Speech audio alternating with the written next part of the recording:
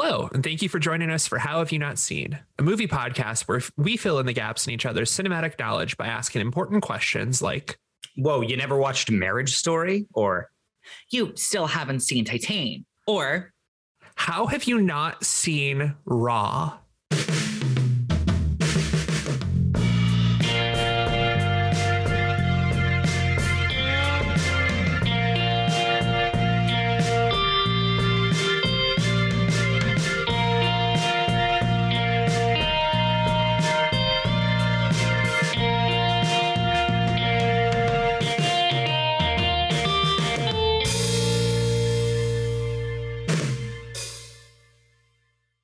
Hello again, and thank you for joining us for this week's episode. I'm producer / this week's co-host, Corey Reagan. I'm I'm a puppet being pulled by Corey's strings, Carson Betts. And I am the other co-host / puppet, Caroline Thompson.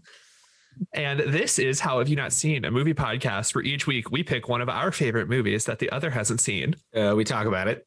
Then we go and watch the movie. And then we talk about it some more. Yeah. It's going to be a real fucked up time. Oh my God. Corey, I just have to say, so much like last season, when we gave you an episode, you sent us a list of a bunch of maybes, just to gauge which ones we have not seen. And we did not know which film we were doing until you said it like live in the intro.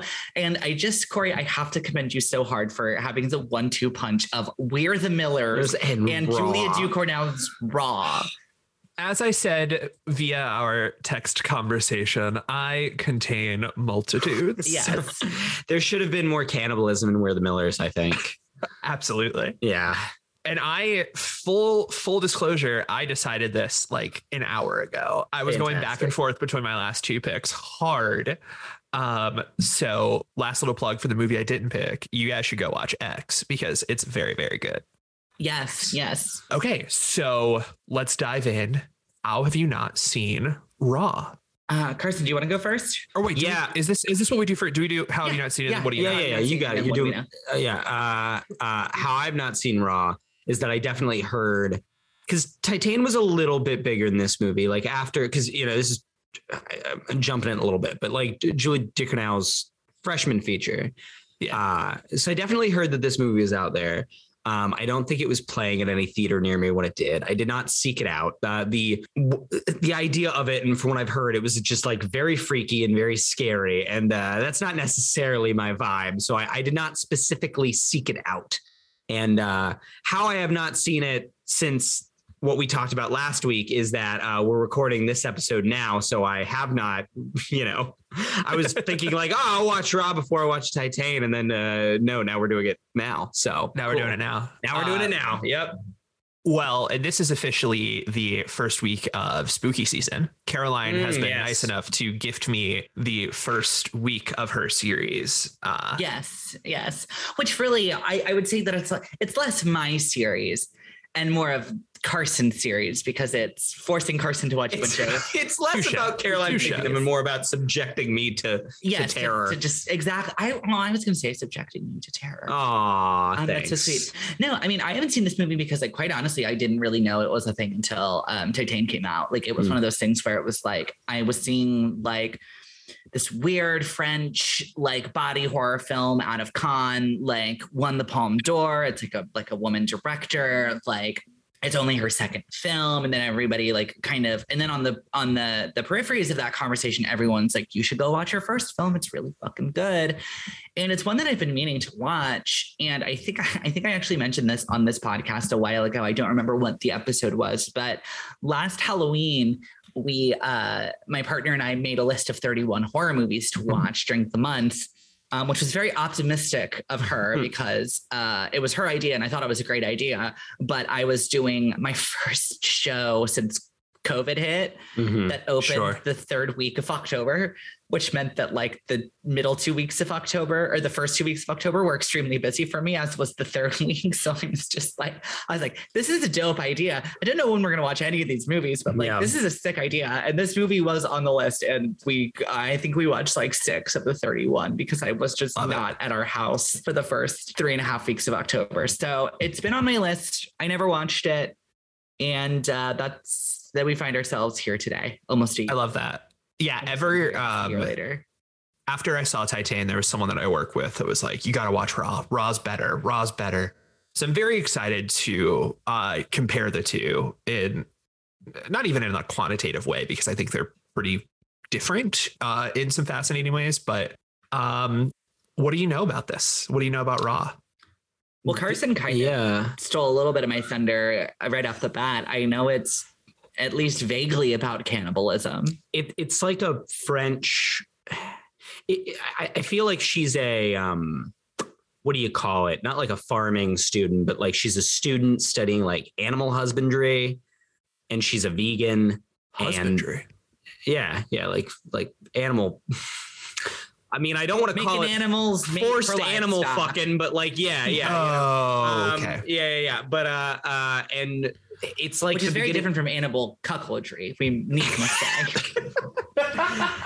Animal cuckoldry is when I take my cat and I look at my roommate's cat and I give my cat all the pets. Stop. No, I was saying I give him all the pets and cuddles. Okay. All righty then. I was doing a nice version of it. Come on. What do you think? Wow. What do you think I am? So, but this student, she is forced to consume raw meat, and then it goes a little wacky, a little wet and wild after that, right? Things escalate. Okay. I mean, Caroline, do you have anything you want to add? That was pretty. No, I mean, that's like, I knew even less than that. I didn't realize she was like an agricultural student. I didn't realize she was a vegan who ate raw meat and then turned to human. But like, I mean, hey, sounds legit. Yeah. I'll be interested. I knew nothing going in. So I'll be interested to see, Carson, how that colors your commentary. I know the poster is she's got her fingers up and then a little bit of blood. She's kind of looking. Yeah. It's a good poster. I told my wife this morning. I was like, honestly, I want to do Raw just because I don't think I'll ever be able to convince someone else to watch this movie and talk about it with me. Hell yeah. No, I need to force these two too. Yeah. Most surprising fact about this movie is it was on Carson's. Carson has it marked as want to watch on Letterboxd. Look at me. Oh, amazing. Wow. Good job, me.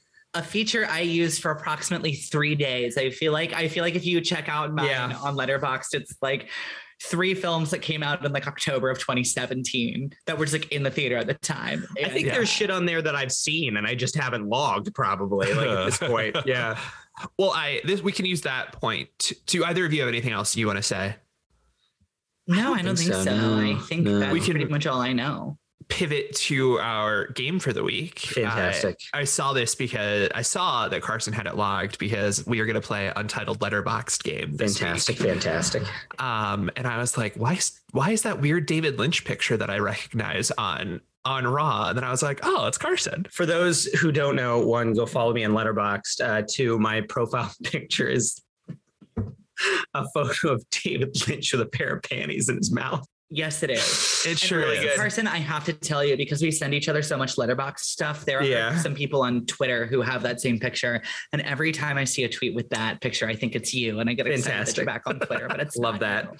Love that. But it never is. I never want to drag someone down to my level. I know. I know. I don't. This is, in the fucking musical Rent. Fucking what's the song? Not Light My Candle, but the one they do after that, where the entire thing's just fucking Mimi just being like, come on, do heroin with me. That is every conversation I have with Caroline about Twitter. It's true. Yeah. Oh, I cannot wait to make that meme. All right. So For those of you who don't know, Untitled Letterboxd Game, I have collected these are actually 3 half-star reviews for different movies from the app Letterboxd, and I'm going to read these for Caroline and Carson, and they're going to try to guess which one is Raw. So first movie, watched January 24th, 2022. This movie was so bad. ... Like IDKY, because I think the plot is okay, but I hated watching this movie. Period. That's that's like you're talking about a movie with your cousin Trevor, and you're just like, I can't talk to you, man. I don't know. I can't do this. Yeah, I love the idea of somebody thinking the plot of this film is okay, but the execution is somehow what's throwing them about it. On paper, it's good. It's just straight up Joseph Campbell on paper. Yeah, the 3-act structure is there. It's just the visual storytelling is bad. I don't know. Go on.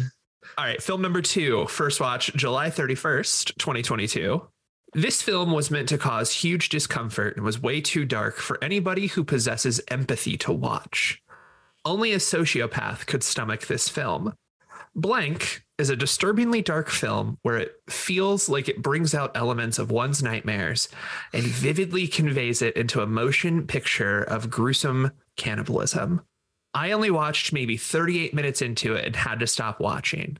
If you suffer from anxiety/panic attacks, this film is definitely not for you. Okay. Whoa. Okay. Okay. Just because it blatantly says cannibalism, I'm like, ooh, is that it? Or did Corey, or is this a huge red herring? Ooh. Is this a purposeful red herring? Okay. Give me number 3. Give me number 3. Also watched July 31st, 2022. This movie is like if Little Miss Sunshine took a wildly different direction and was incredibly boring. Okay. All right. What the fuck? If Little Miss Sunshine took a wildly different direction. Which part of Little Miss Sunshine? Okay. All right. You know what? I'm going to put my chips down. Let's do it. I'm going to say that the first review is Raw. The second film is I'm going to say the second film is Cannibal Holocaust. And then I'm going to say that the third film is We Are the Millers. Fuck, that's a good guess. Because objectively, Little Miss Sunshine and We Are the Millers have very similar plots. Yeah, families on road trips. That's a really good guess, Caroline. Here's the thing. There's not that many movies about cannibalism. Right. I was really thinking that or what's the fucking Eli Roth film? The Green Inferno. Green Inferno, yeah. Yeah, I feel like the second one's like too obvious. I kind of agree that I'm going to agree. I'm going to say the first one I think is Raw. I think the third one being We're the Millers makes so much sense, but like I don't want to steal the answer. So I'm going to say it's I'm going to say it's the Vacation remake, which was also a guess of yours when we played this game for We're the Millers. That's true, yeah. It's a movie that doesn't exist that I like to pull out of my ass. And then the I'm going to say the second one. Take shot. We record these out of order. I have not seen this film yet, but I'm going to say the second one is Titan. Titan. I fooled you, you fool. Oh no. Was it the second one? Was it? It was the second one. Fuck. It was the second one. Damn it. I went back and forth on it because it said cannibalism, but honestly, it's just so the end. If you suffer from anxiety/panic attacks, this film is definitely not for you. It was the one that I was like, okay, I have to include it. It's just too good. Yeah. The first movie, this movie was so bad, like IDKY, because I think the plot is okay, but I hated watching this movie. Was any guesses? No. Is it Titan? It is The Silence of the Lambs. Oh, interesting. What? See, so that was the thing is I said Cannibal Holocaust and then I was trying to think of other films. For the second one that said cannibalism, I was like, oh, you know what? Silence of the Lambs is probably better. Green Dragon. What's the not the Red Dragon or like Red Dragon or whatever? Yeah. That's I've not seen Red Dragon. What's the third one? Last is it We're the Millers? It is not We're the Millers. Damn. Is it the Vacation remake? No, spoilers. Damn. It is the movie that we are doing next week, the Texas Chainsaw Massacre.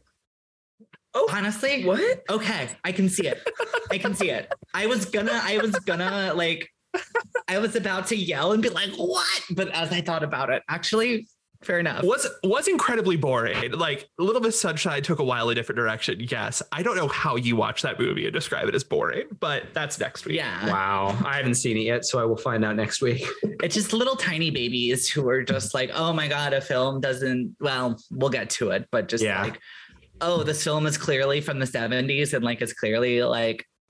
We'll talk about it next week. Let's talk about it. Sure. Yeah. Are we ready to go watch this movie?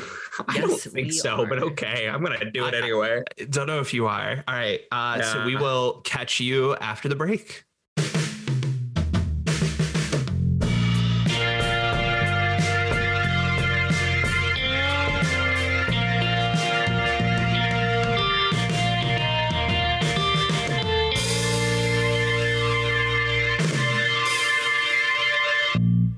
Yummy, yummy in my tummy. I hate. No. Keep this in. No, I'm declaring it right now. This is part of the podcast. When Caroline comes back, she'll be in it. But we're on. This is it. I texted both of you last night. Okay, 1, go listen to the episode about Titan. 2, watch Titan. 3, watch Raw. We're going to spoil the shit out of it. And if you've listened to the episode about Titan, you know. But I will just start up top by saying to our audience that I texted you and Caroline last night as I was watching this film.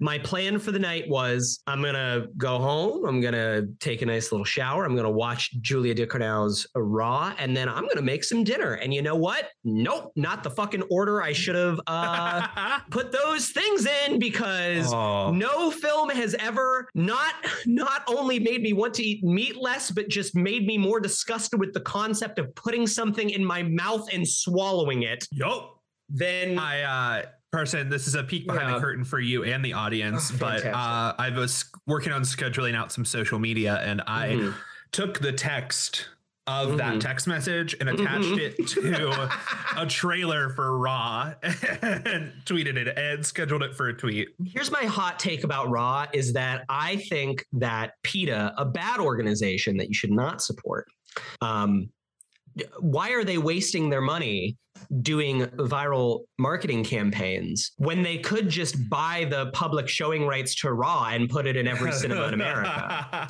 What a wonderful way to start the day. Caroline, welcome. The podcast is already happening. You've walked into it. Oh my goodness. Okay, so here's the deal. And this is only happening because I came back and went yummy, yummy, yummy, and I said that's the beginning of the episode.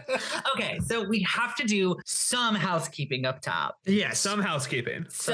I'm going to explain, and Carson, you can tell me if this conflicts with your artistic vision, but I think I understand.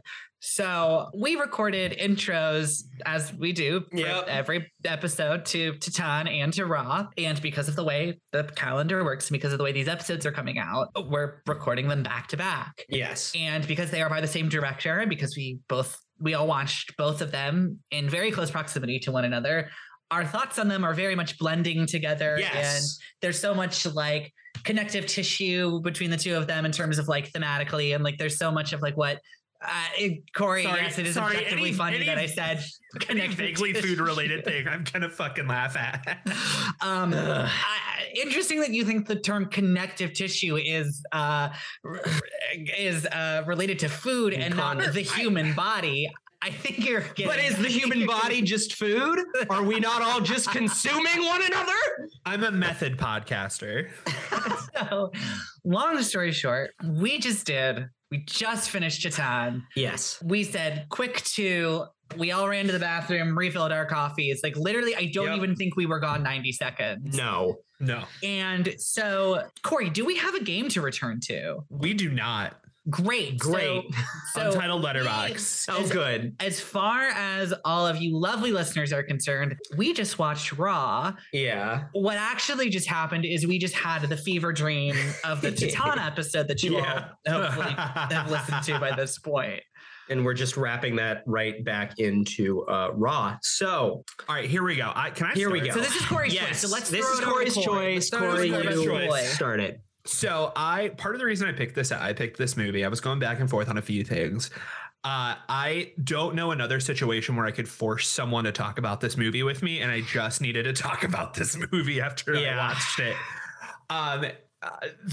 So Caroline asked this morning, why I like this so much. And I think so much of the way that I evaluate horror is how it ends and how it's like the monster comes back. It's very much like we talk about it a lot, how it's related to comedy. It's very much like horror films kind of have to have a punchline. Yep. And if the punchline isn't good, it's not good. I'm going to go out on a limb. I said I had a hot take. I think that the final moment of this movie where the dad's unbuttoning the shirt and he says, I'm sure, I screenshotted it, I'm sure you'll find a solution, honey. Yeah. I think that is maybe my favorite. The monster is still here. Yeah. Like reveal in any horror movie ever. Yeah. And because it's a reveal that I think I made reference to this as we were talking about Titan a little bit, but like it's a reveal that absolutely changed I was like, oh, this is like, I now kind of understand what this movie's about more. Like, I get it. Like this. Yeah. In a way that, as I mentioned, I do think that Raw is a bit, because again, it's a very subtle, very, kind of like thematically ambiguous movie in a lot of ways, but I do think it is more didactic and more, not even clear, but more like forward with what it's about than Titan is. And I think that's largely because of the ending. I think the ending puts a lot of things in perspective. I think it's more didactic in a way, but not in a way, in my opinion at least, that beats you over the head with it. Because it is that final moment wraps it all up and you're like, oh, it's terrifying. That's interesting. Wait, Carson, you said the final moment changed the way you viewed the film? Yeah, that's interesting because I felt like the final thing was like a perfect bow. Like I'm like, this is almost unneeded. Like I almost like I got everything already that happens in that final scene, but like the explicitness of it and the way that it's executed is like a very nice little like button to the end of it. I should have maybe unnecessary, but I should have maybe been what I was more exacting with my words. It did not change my view of the film in some radical way. I suppose it sort of reminded me what the film was about in such a way that it put things in clear perspective for me. Maybe that's a more because I feel like this is really. I said this to Caroline. I sometimes have a lot of trouble analyzing like academically horror films especially. And this thing's got so many fucking threads running through it that I think really it's a little, for a while, it's a little subjective. What are you going to take out of it? And then then you realize mom's been munching on dad. And I don't know. And that is Durkanow being like, this is the message of the film. Yeah. Okay. Yeah. So I also what do you think? I liked it. I was fucking disgusted. I don't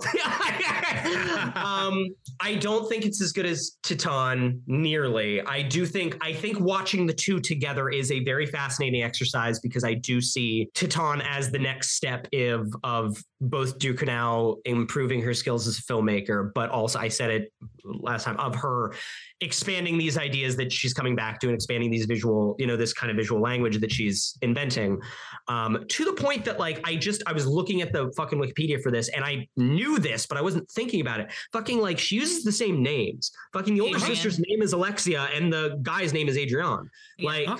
Like, and you said it, Corey, the Garance Miller is Garance, how do you pronounce that name? Garance Mallier, probably. I don't know. Yeah. But she's Garance Mallier. Yeah, but she's the woman in the shower with Alexia in Titan. And I believe her name is also Justine. Yeah, the same like minute is here. Yeah, I'm like, okay. Oh my God, she's doing the Tarantino thing. It's one universe. Actually, Justine, she isn't a cannibal anymore. The movie they were watching at the theater in Inglourious Basterds. Oh my God. Yeah, but like, so clearly this is, I mean, maybe, I don't know, maybe there's literally nothing to that. Maybe this is just Julia likes some names and she keeps using them, but like, I don't think that that's the case. I think there's some purposeful connection that she's drawing between these characters, probably.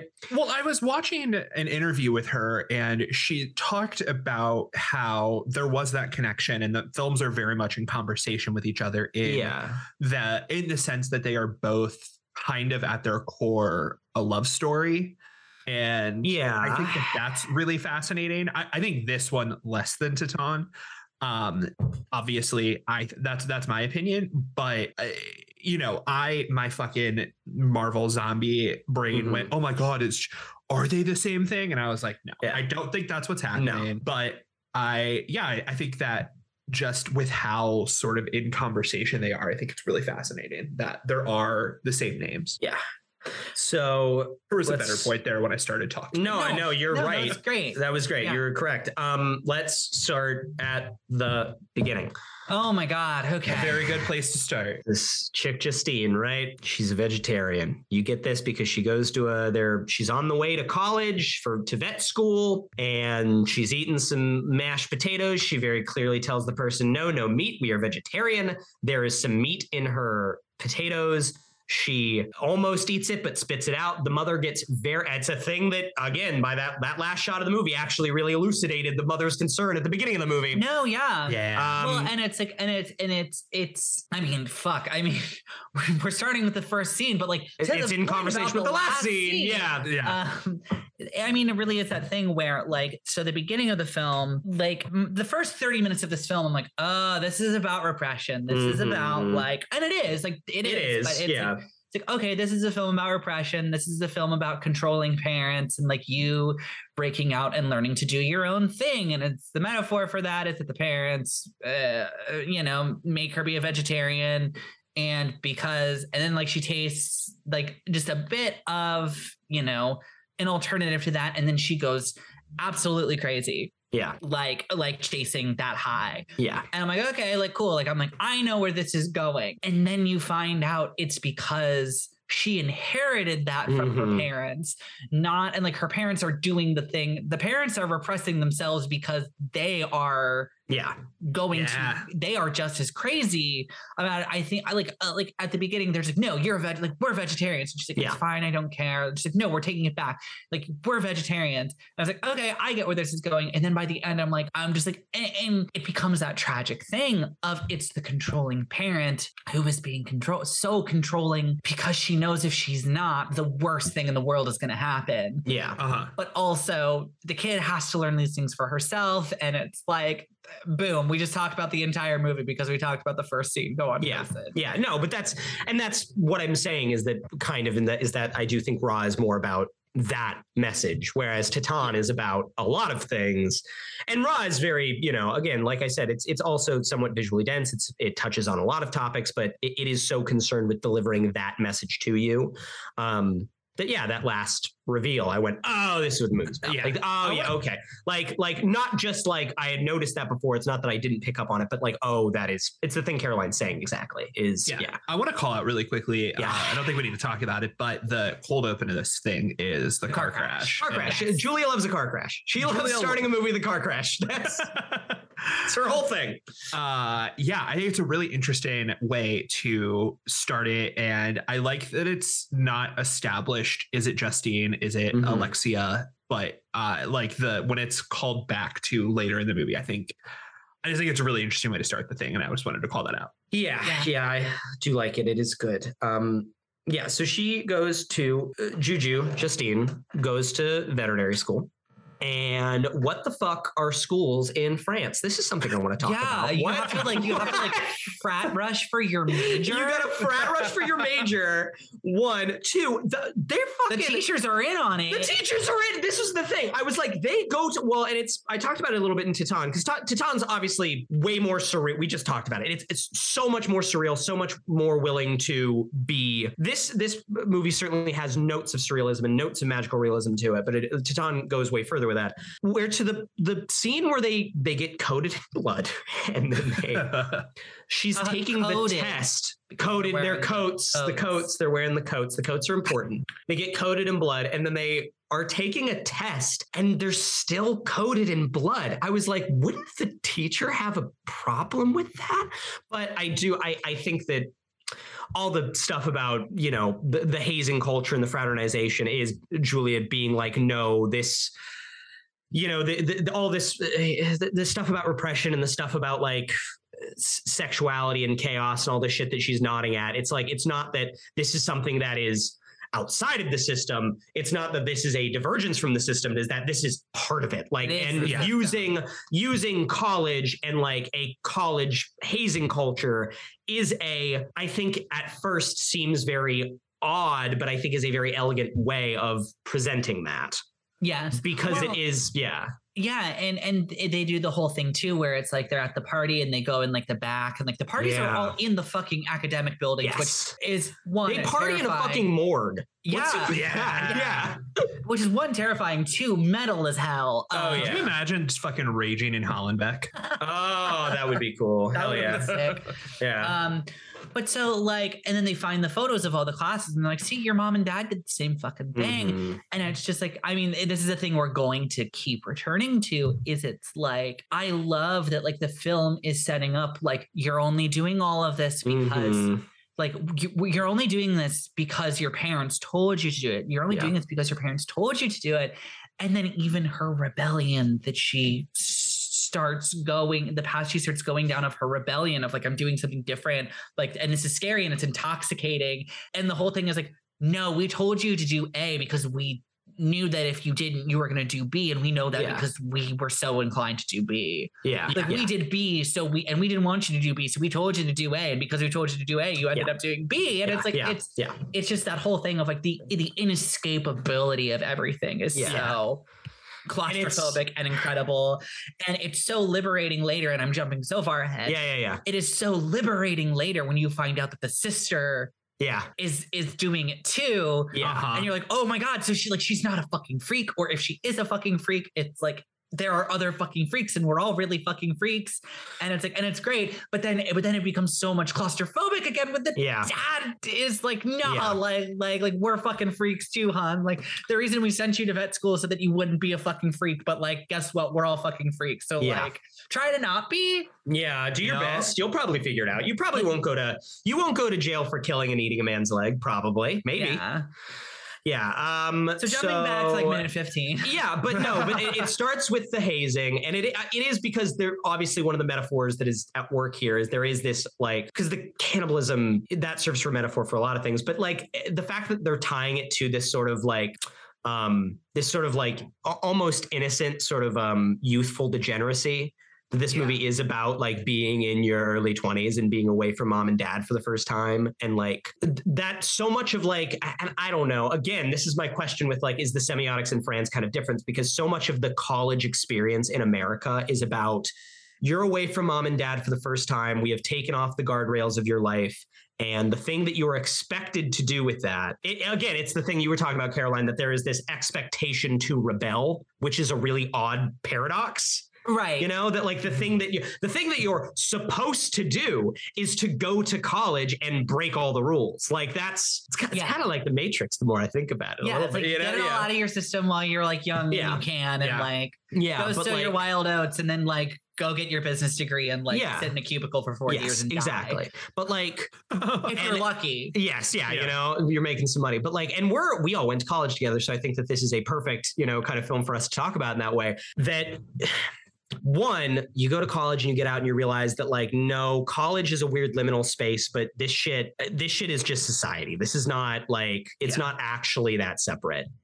And like two, that like there is this like there, you know, the power of the Dionysian impulse to rebel and to party and to disobey your parents is simultaneously intoxicating and fantastic and freeing and empowering, and it is also degenerative and destructive and harmful to you and everyone around you. Like, yeah, and that is, I think, the other thing that this movie is dealing with very much, because and if you just do what your parents tell you to do, you're destroying yourself, and if you rebel and eat your classmates, you're destroying yourself, and also your classmates, and also your literal and I mean, and the metaphor of it being cannibalism one is a really good, it makes it makes the movie pretty scary and interesting and gross and and more watchable in that way. But also it is a very purposeful metaphor of, it is about, I yelled it at the beginning of the episode, it's about consumption. It's about, it's about how sexuality is consumption. It's about how, consuming things fills you up and makes you more powerful and can enliven you, but it's also simultaneously taking away from something else. It's why the vegetarianism works, because it's like, we eat meat and it fills me, but it kills another thing. Like it. Yeah. Like that's the thing. That's the metaphor. Okay. So they do we just talked about the whole movie. They do the hazing, they do the classes, the rabbit kidneys. And then it's almost kind of it's a weird thing to say, but it's like it's much easier to digest literally than Titane, in the way that it's like, she gets the taste and then it follows horror tropes more. Oh yeah. More literally. Yeah. Way more literally. This is also body horror, but I would say it's more of a capital H horror. Yeah. This is a horror. Way more. Yeah. This is a horror movie. Titane, it's the thing that you said, Caroline. Titane is not really a horror movie. It's a love story. This is a horror movie that is operating in body horror. Yeah. She gets the taste. She has to, and then it's more and more and more and more. And it's the thing we're talking about, that like, as she descends further into cannibalism, she's also becoming more liberated, more like sexually liberated, more more comfortable inside her own body. I will say, this is a good time, I think, to say this, that Garance, I'm not even going to attempt to pronounce her last name. Incredible casting for this. One, because she is good in it. Her performance is good. Also, I think that they do a really good job of casting all the college kids as people who look like college kids. Like, absolutely. They're not doing these are 30 year, except for Adrian, but I'll come back to that. That like all these kids pretty much look like kids in their early 20s and 18, 19 years old. And like, despite that, Garance is so slight and mouseish, and like, she still reads as very young and innocent and impressionable, even next to all these like literal 18-year-olds. And I'd even buy a reading where someone interpreted, because the professor like shit talks her and it's like, well, I heard you, I've heard all about you. I heard you were coming. You make my other students feel bad. Maybe she skipped a couple of grades. Like, I don't think that's explicitly in the text, but I think she also does look younger. And I think that's a fascassciating. She's a wunderkind. Well, she's a legacy. Like her parents are both very successful. She like comes in assumedly on scholarship, all that good stuff. Yeah. It's France. 100%. Everyone's on scholarship. Well, you're probably right. You know what I mean, though. Yeah, I do. Okay. So she gets the doctor fucking, okay. This is another thing. What are schools in France too? Are you allowed to I'm always impressed. I am so impressed by how much the French are the French. Like how boldly the French are the French, that like, if I said to you in this French film, there's a doctor who talks to a young woman about her body and how she'd accept her own body, and then she whips out a cigarette and starts smoking it in the middle of this like clinic. It would sound like I'm making a joke, but no, that is what happens in the film. They are all smoking. The scene later outside the hospital where the dad's like, do you smoke? And she just says, yeah. And she says, yeah. And she takes a drag of the cigarette. Well, and that's the thing too, that I was thinking about too, is it's like, uh-oh, like there's a vice, like, like inherited from your parents. Yeah, there it is. By your parents. Like, and like, don't get me wrong, I would fucking love it if my dad was smoking a cig and was like, you want one? I'd be like, hell yeah, I do. But yeah. Yeah. Sorry, just the concept of your dad being like, you want a cig? Hey. Imagine my dad. Smoke up, Johnny. That's ridiculous. The dumbest thing I've ever said on a podcast. I'm into it. So they do she starts having cravings for meat. She fucking eats raw chicken. It's gross. And then that's like just It is. Gets so much grosser as it goes along. She Wait, vomits is that? I always thought that was salmon. The one she comes back and do they put? Sorry, that's not no. It's like heart shaped. It's like this. Well. The audience can't see this, but I'm doing a thing with my hands to make it demonstrate that it's a chicken breast. I eat a lot of chicken breast. Okay, I said it in the Titan episode. I go to the gym a lot. I'm eating a lot of chicken breast. Amazing. Fucking. But so yeah, she just starts fucking eating raw meat. It's gross. She and Adrian. Okay, can we talk about Adrian? Hold on one. Yeah.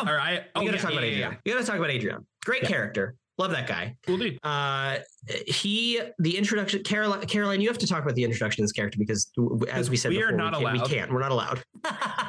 Yes. No, I mean, it's great. I love it. It's a great introduction. He uses the F slur, and I will not say it on this podcast as to be respectful, but I did say to Corey and Carson before we started, I'm like, I'm allowed to say it, and you guys aren't. Ha ha ha ha. That's his introduction. It's because the whole thing is like, she's like, you're a boy, you can't be my roommate. And he's like, I'm gay. Guess they think that's basically the same thing. And it is these little notes of the stuff that she's going to dive so much more into Tan of like societal gender expectations.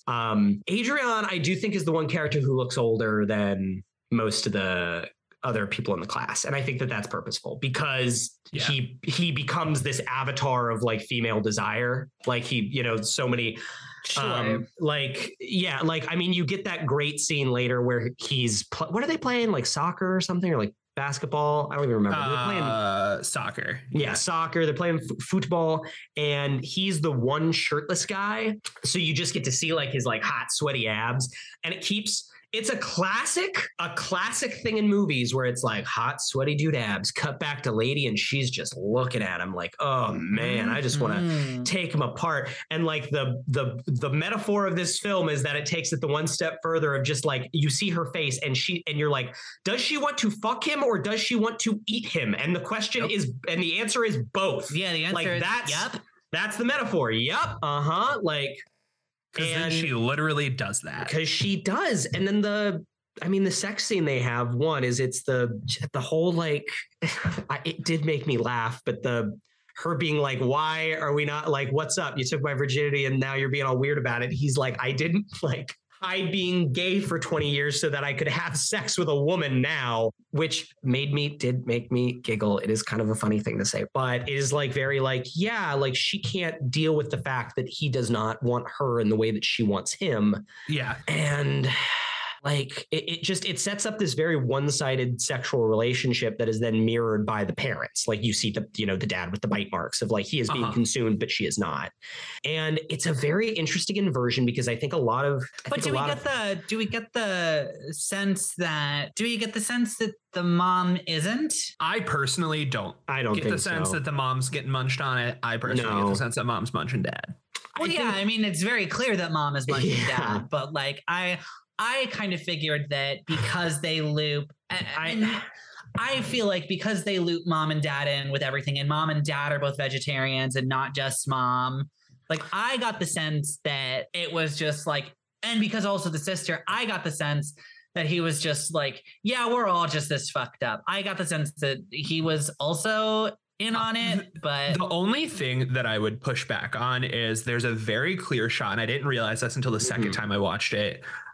When he's dropping her off in college, the first time you're like, oh, his lip's kind of fucked up. That's weird. He's got the hair lip. He's got the walking. Yeah, he's got the she bit my lip off thing. Yeah, which I think to the kid.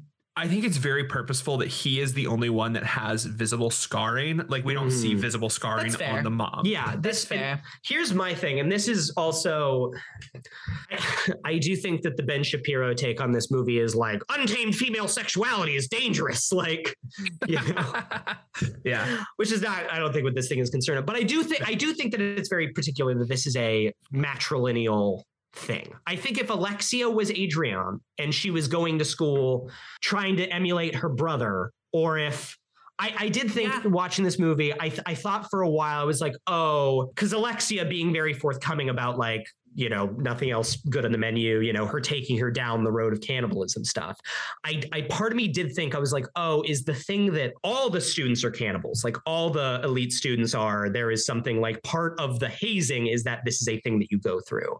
But the fact that it's very clear, no, this is a thing between the two sisters. Yeah. And then that compacted by, and I wish I had it in front of me, because the way the dad talks about it at the end is very like, I feel as though it was him talking about like, I didn't know that there was something with her. We kissed and then it happened. Uh-huh. Like it suggests to me that this is not something in him. It's something like the fucked up thing is that like, it's something that he has maybe the interesting thing is that it did not repulse him, as much as it did Adrian, because Adrian's gay. Like, that's the thing. I think there's also a different version of the movie where it's very explicitly about her living with a straight man and him kind of being into it.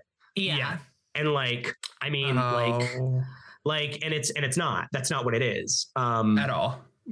And like, and it's the sex scene's really good because it's simultaneously about him giving into just the idea of sexual satisfaction, but also not giving into the kind of base animalism that she is. And I think that there's a different version of the movie where it's a straight man and he is a little bit, he's kind of, that's part of it, that there is something about, I think that a lot of the time, the way that visual metaphor of consumption, like sex equaling consumption and degradation, is usually played out is it is usually about a man preying upon a woman. It's usually about, masculine sexuality overpowering a female. Yeah. And this is the opposite. It's about the other thing, which is that, and you can take a lot out of it, of like, it is about the opposite symbolism. It's about female sexuality being consumptive of a male's body, which is just a thing that we are less comfortable with as a society, I think. And that's why it is being taken in this very extreme horror movie metaphor. 100%. No, yeah, I'm so into that. I'm so into that take. Yeah. Yeah. I think that's what it is. Cause I mean, I'll just, as a straight man, that was the thing I was thinking was like, because look, again, it's a thing I think that girls are more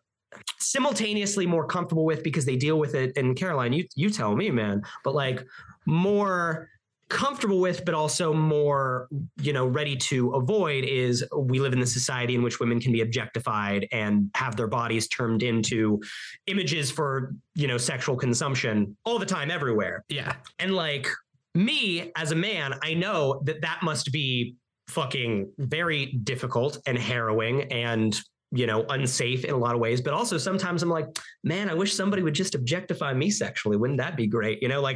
Sometimes I just, like, hey, I'll let's get a little TMI, but like sexual biting is a thing and it's like a consumption thing. Oh, trust me. I'm aware that it is a thing. Oh, yes. Bonk? A bonk?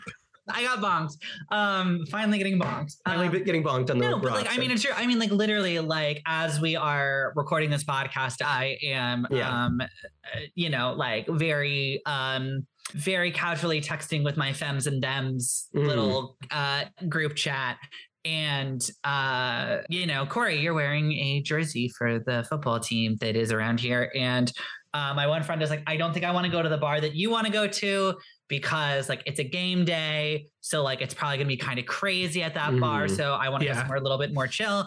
And I was literally like, girl, as long as I get to be drunk and hot, like I will go. Yeah. I was like, if I can just like, as long as it's not going to be weird if I roll in looking super slutty, like I'll go. Yeah. Love that. By that same token, literally yesterday, I was walking down the street, as one does when they live in the city. And I walked past and like, literally I was coming back from a work thing that was outside. So I was literally wearing like jeans and like a sweater with like an autumn vest on it, but it was like a cute little outfit. It was like a practical outdoorsy outfit, but it was a cute little outfit. And I walked past this group of construction workers and I'm just like, I swear to fucking God, I swear to fucking God, I swear to fucking God, I swear to fucking God. Yeah. And it's just like, yeah, there is that. You do get that duality of just like, it's fun that like I can be on a dating app and get a lot of attention whenever I need it. And also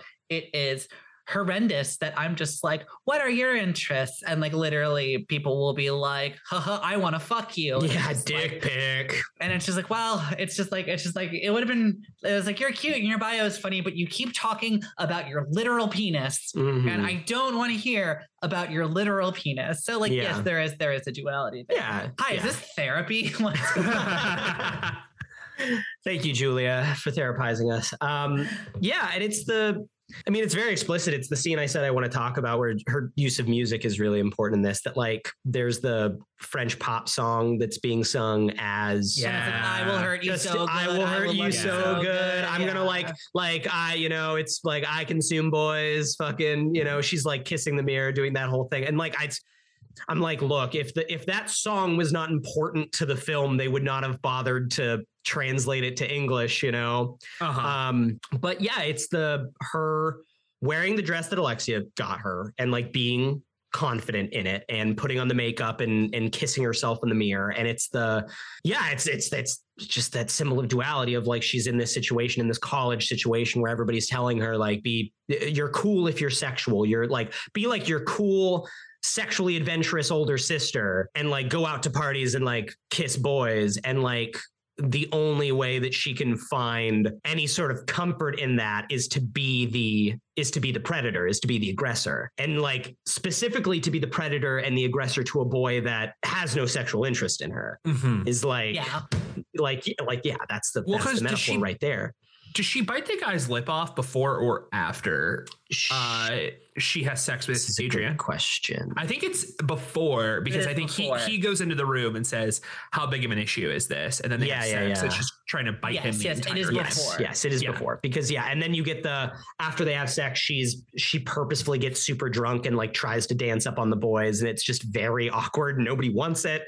And like she kisses the boy and the girlfriend's like, what the fuck? And like, go find someone else. And so she kisses her and she's just kind of, and it's like, it is that very college thing of you see someone who is, it's the duality of the thing where like so much of society, and especially when you compact society into college partying, it's just telling young girls like, be a slut, be a slut, be a slut. You'll be cool if you're a slut. But as soon as you actually act on that sexual adventurism, we're going to push you away and say you're gross. Slut. You're a fucking slut. Yeah. Like it's like, that's the thing. And like, yeah. And, but then you get into the whole, like, oh, we're having slutty summer thing. Yeah. The whole, just like what I was like literally saying earlier to my friend, where I was like, I just want to look like a slut tonight. Yeah. It's like, that's empowering and fun, but it's also just like, and I mean, like, the whole thing is like self-determination. Like, obviously, like the whole thing is like somebody, I mean, it's the whole thing, I saw a tweet the other day. It's just like women in Iran who are protesting to not wear like a hijab or anything like that, and women in, I forget what country it is, but there's simultaneously protests France. France always has issues with this. And there's literally at the same exact time there is somewhere else in the world where women are protesting to be allowed to wear it.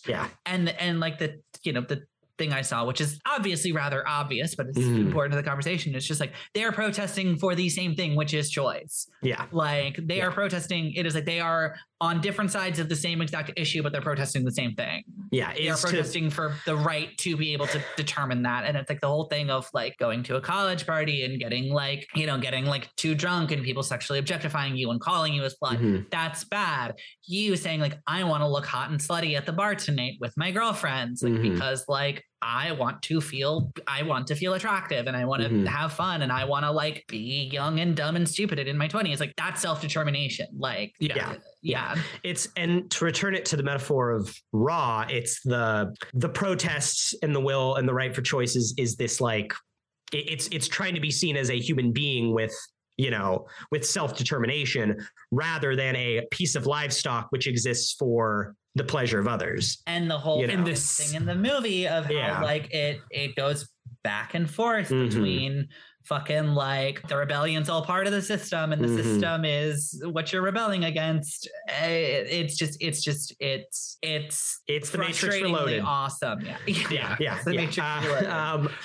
And like and it's the movie is I do not think that Julie Ducournau is making a statement about how dangerous female sexuality is, but it's asking the question of, within the bounds of this system, is there a method of female self-control that is not, or of like female self-expression and female choice that is not degenerative, or like the system can see in a way that is not degenerative. I'm going to jump in. Does not dehumanize others. Yeah. I think that there's a really interesting, like pulling that thread a little bit more. I think it's really interesting that the first time we see her take that sexual agency and get all dressed up and go to a party is the same night that her sister then takes advantage of her and feeds her dead bodies out of a fucking morgue.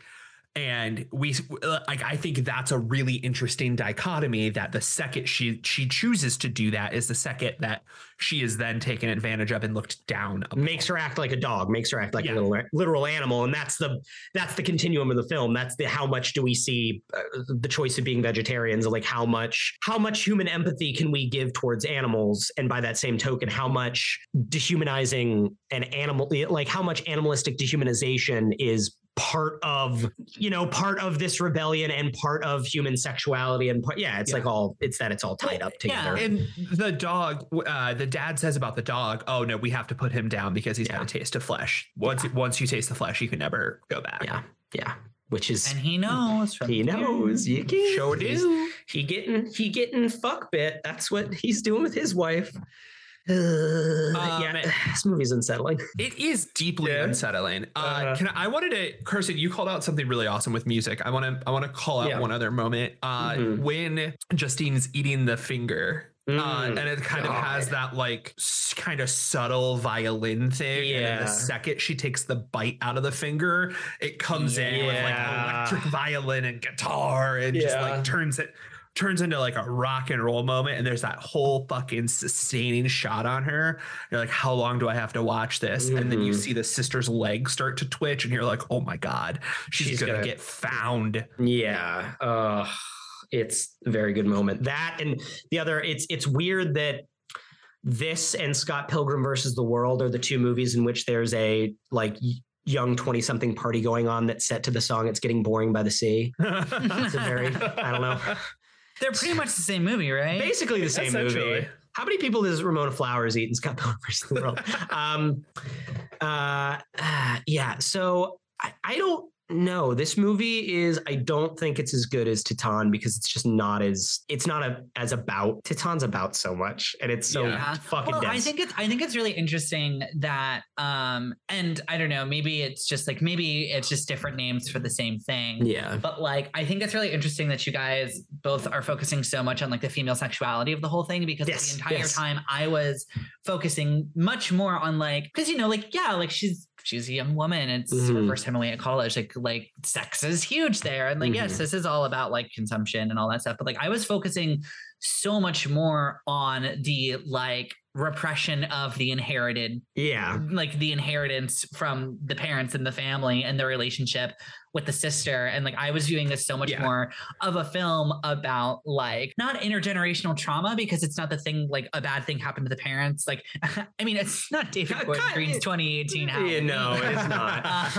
But like, like I was focusing so much more on the relationship between her and her sister, and about how just like you inherit these things from your parents, and like, yes, the repression of everything and all of that, more so than I was like, oh, this is a film about female sexuality. I was like, this is a film about repression that has stuff about female sexuality baked into it. But I think for me, the female sexuality is tied so closely to the repression, because totally.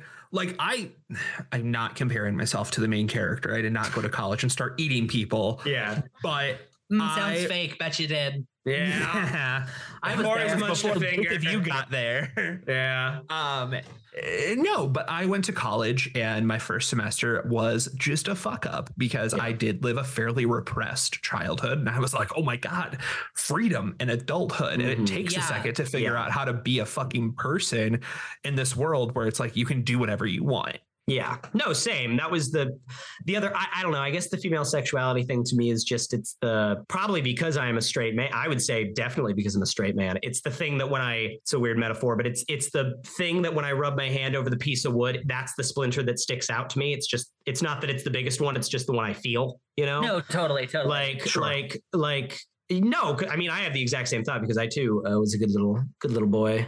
I think in many ways I'm still a good little boy, but not as, I went to college and you kind of cut loose a little bit. Now with that Vincent Linden body, you're a good big boy. Big thick boy. But in terms of and I do think that's the other thing that stuck out to me and is the hazing and the college aspect of it all is because we're so certified hazers. That is true. That is true. We are all for some reason.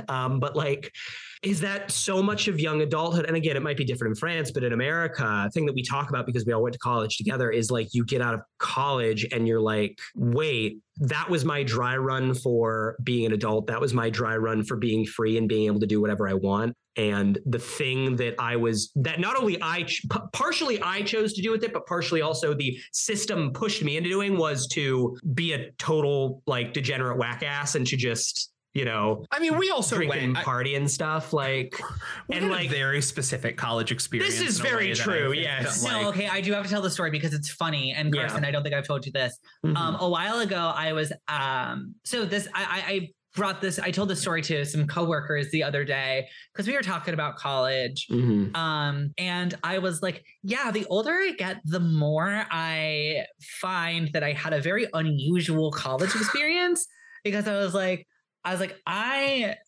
at on a girls trip a few months ago, and we were all in the hot tub and having a good time. One of the girls was oh my God, what's the drunkest you've ever been? And as you do on girls trips. Yeah, as one does. And I was like, what do you mean? And she's just it's not a trick question. What's what's the drunkest you've ever been? Yeah. And I was like, and I wasn't saying this because she didn't go to college, because she did, but I just said this.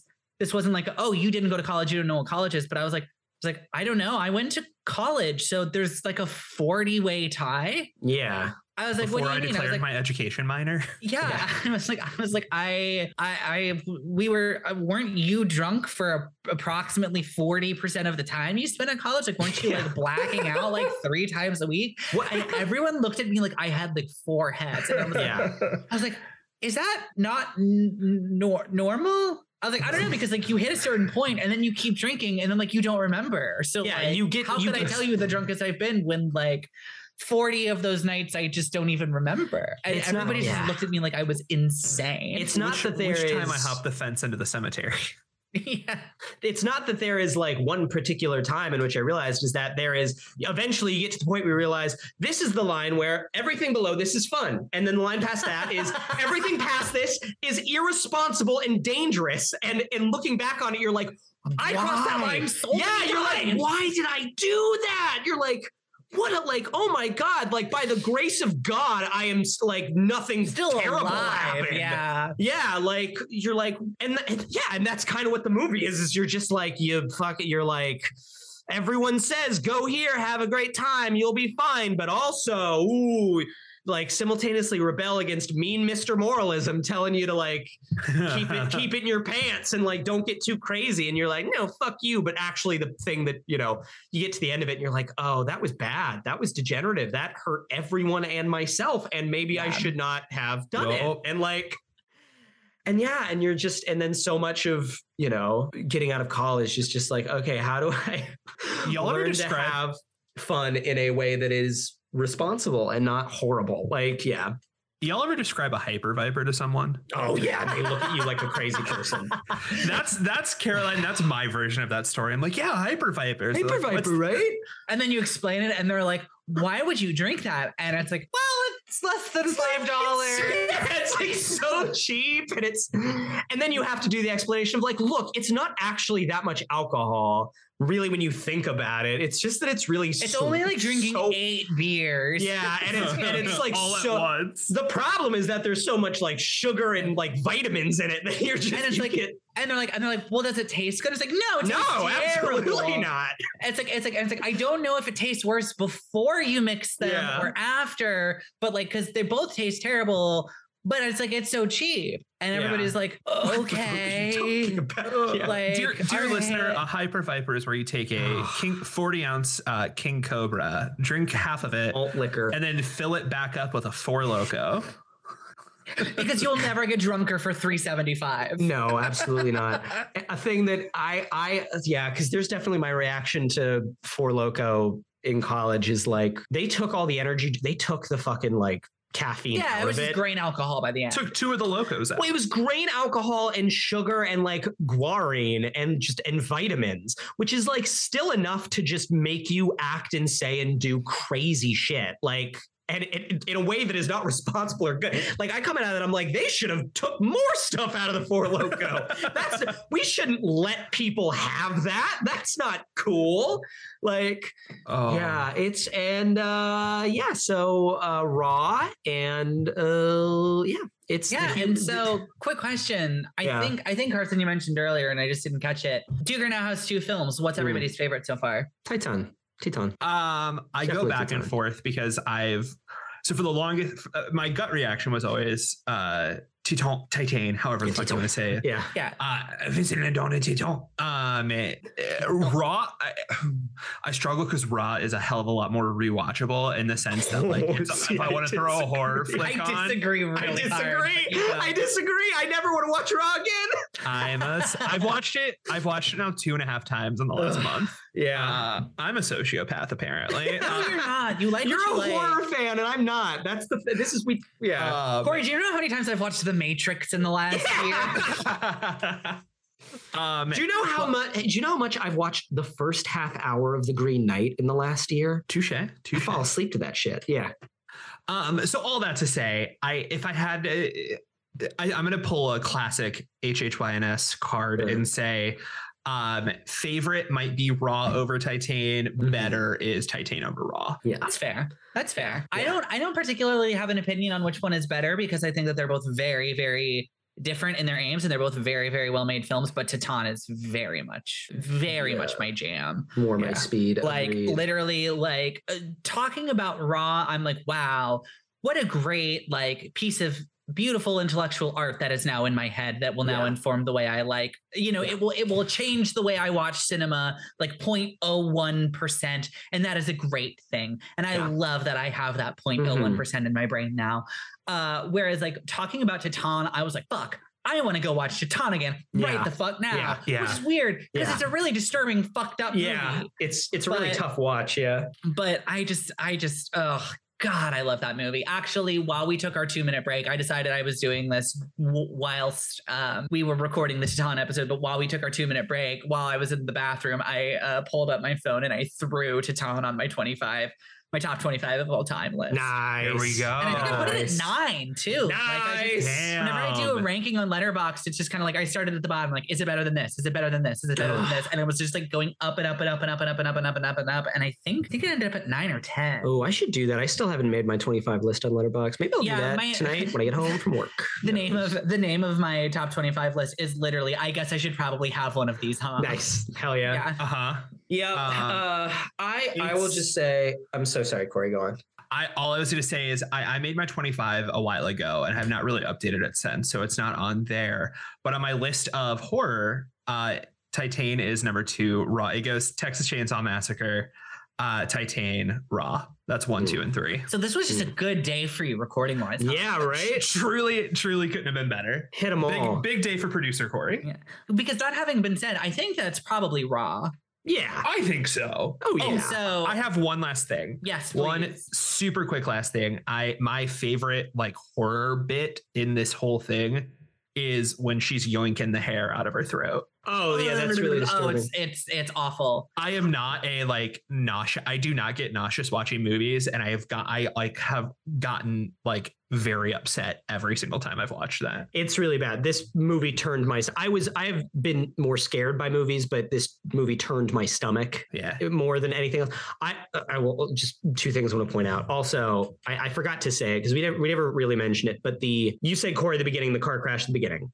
And the fact like that the thing we were talking about of like her mother getting mad at the person because they served her meat accidentally, that being totally elucidated by the dad taking the shirt down at the end is exactly the same as the car crash at the beginning being something that is a complete non sequitur, that then as soon as Alexia says come to the side of the road and she's looking at cars like a fucking wolf, like she's looking at cars like a predator.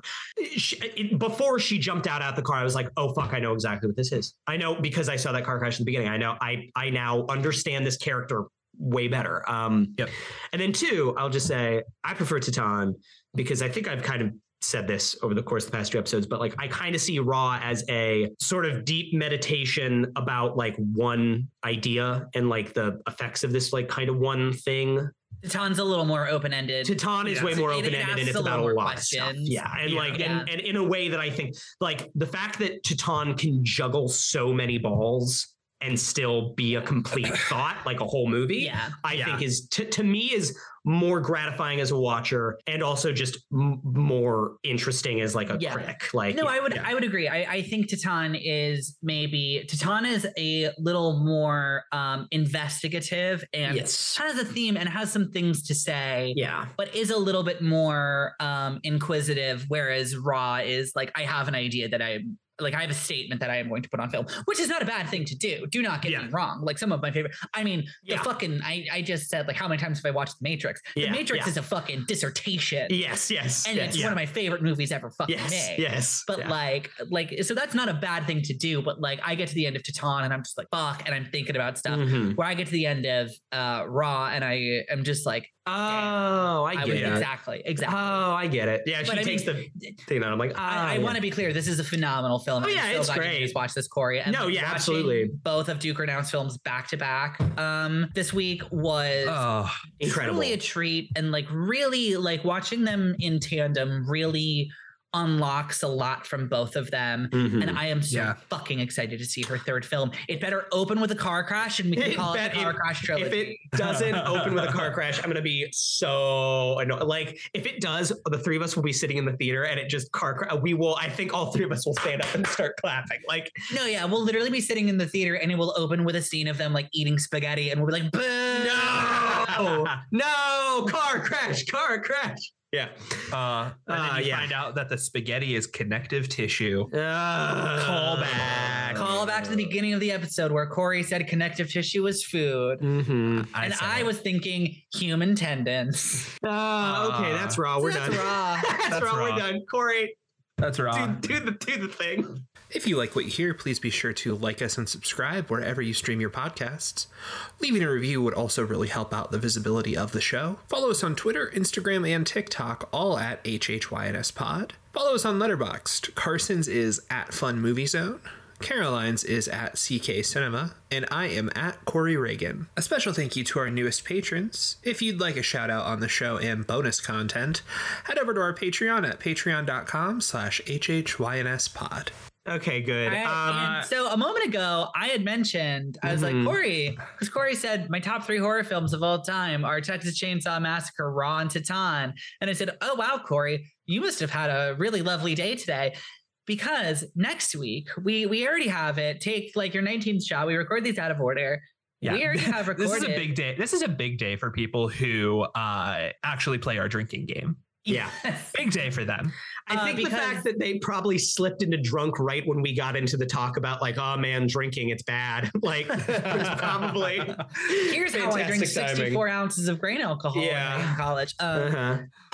We already have in the can recorded next week's episode. And Carson, you already know this, but for the listener at home, next week, we will be watching Tobe Hooper's 1974, The Texas Chainsaw Massacre. Okay, small point of elucidation. You said this. Tobe or Toby? It's Toby, right? Is it? I don't know. His name's not fucking Tobe. You say this in the episode, and I was just like, whatever, we'll keep going. But it's got to be Toby. There's no way his name is Tobe. Hold on. I've heard it pronounced. Stop the presses. This is not a Brendan Fraser thing. His name's got to be Toby. I'm also looking it up. Google does say it's Toby, so I'll take it. We're watching Tobe Hooper's, but I have heard so many more people say Tobe. Anyway, we're watching Mr. Hooper's 1974. Monsieur Hooper. The Texas Chainsaw Massacre. Also a film about cannibalism. Also a film about cannibalism. That was a happy accident. And kind of repression stuff you inherit from your family. Yeah. All right. We love you. Bye-bye.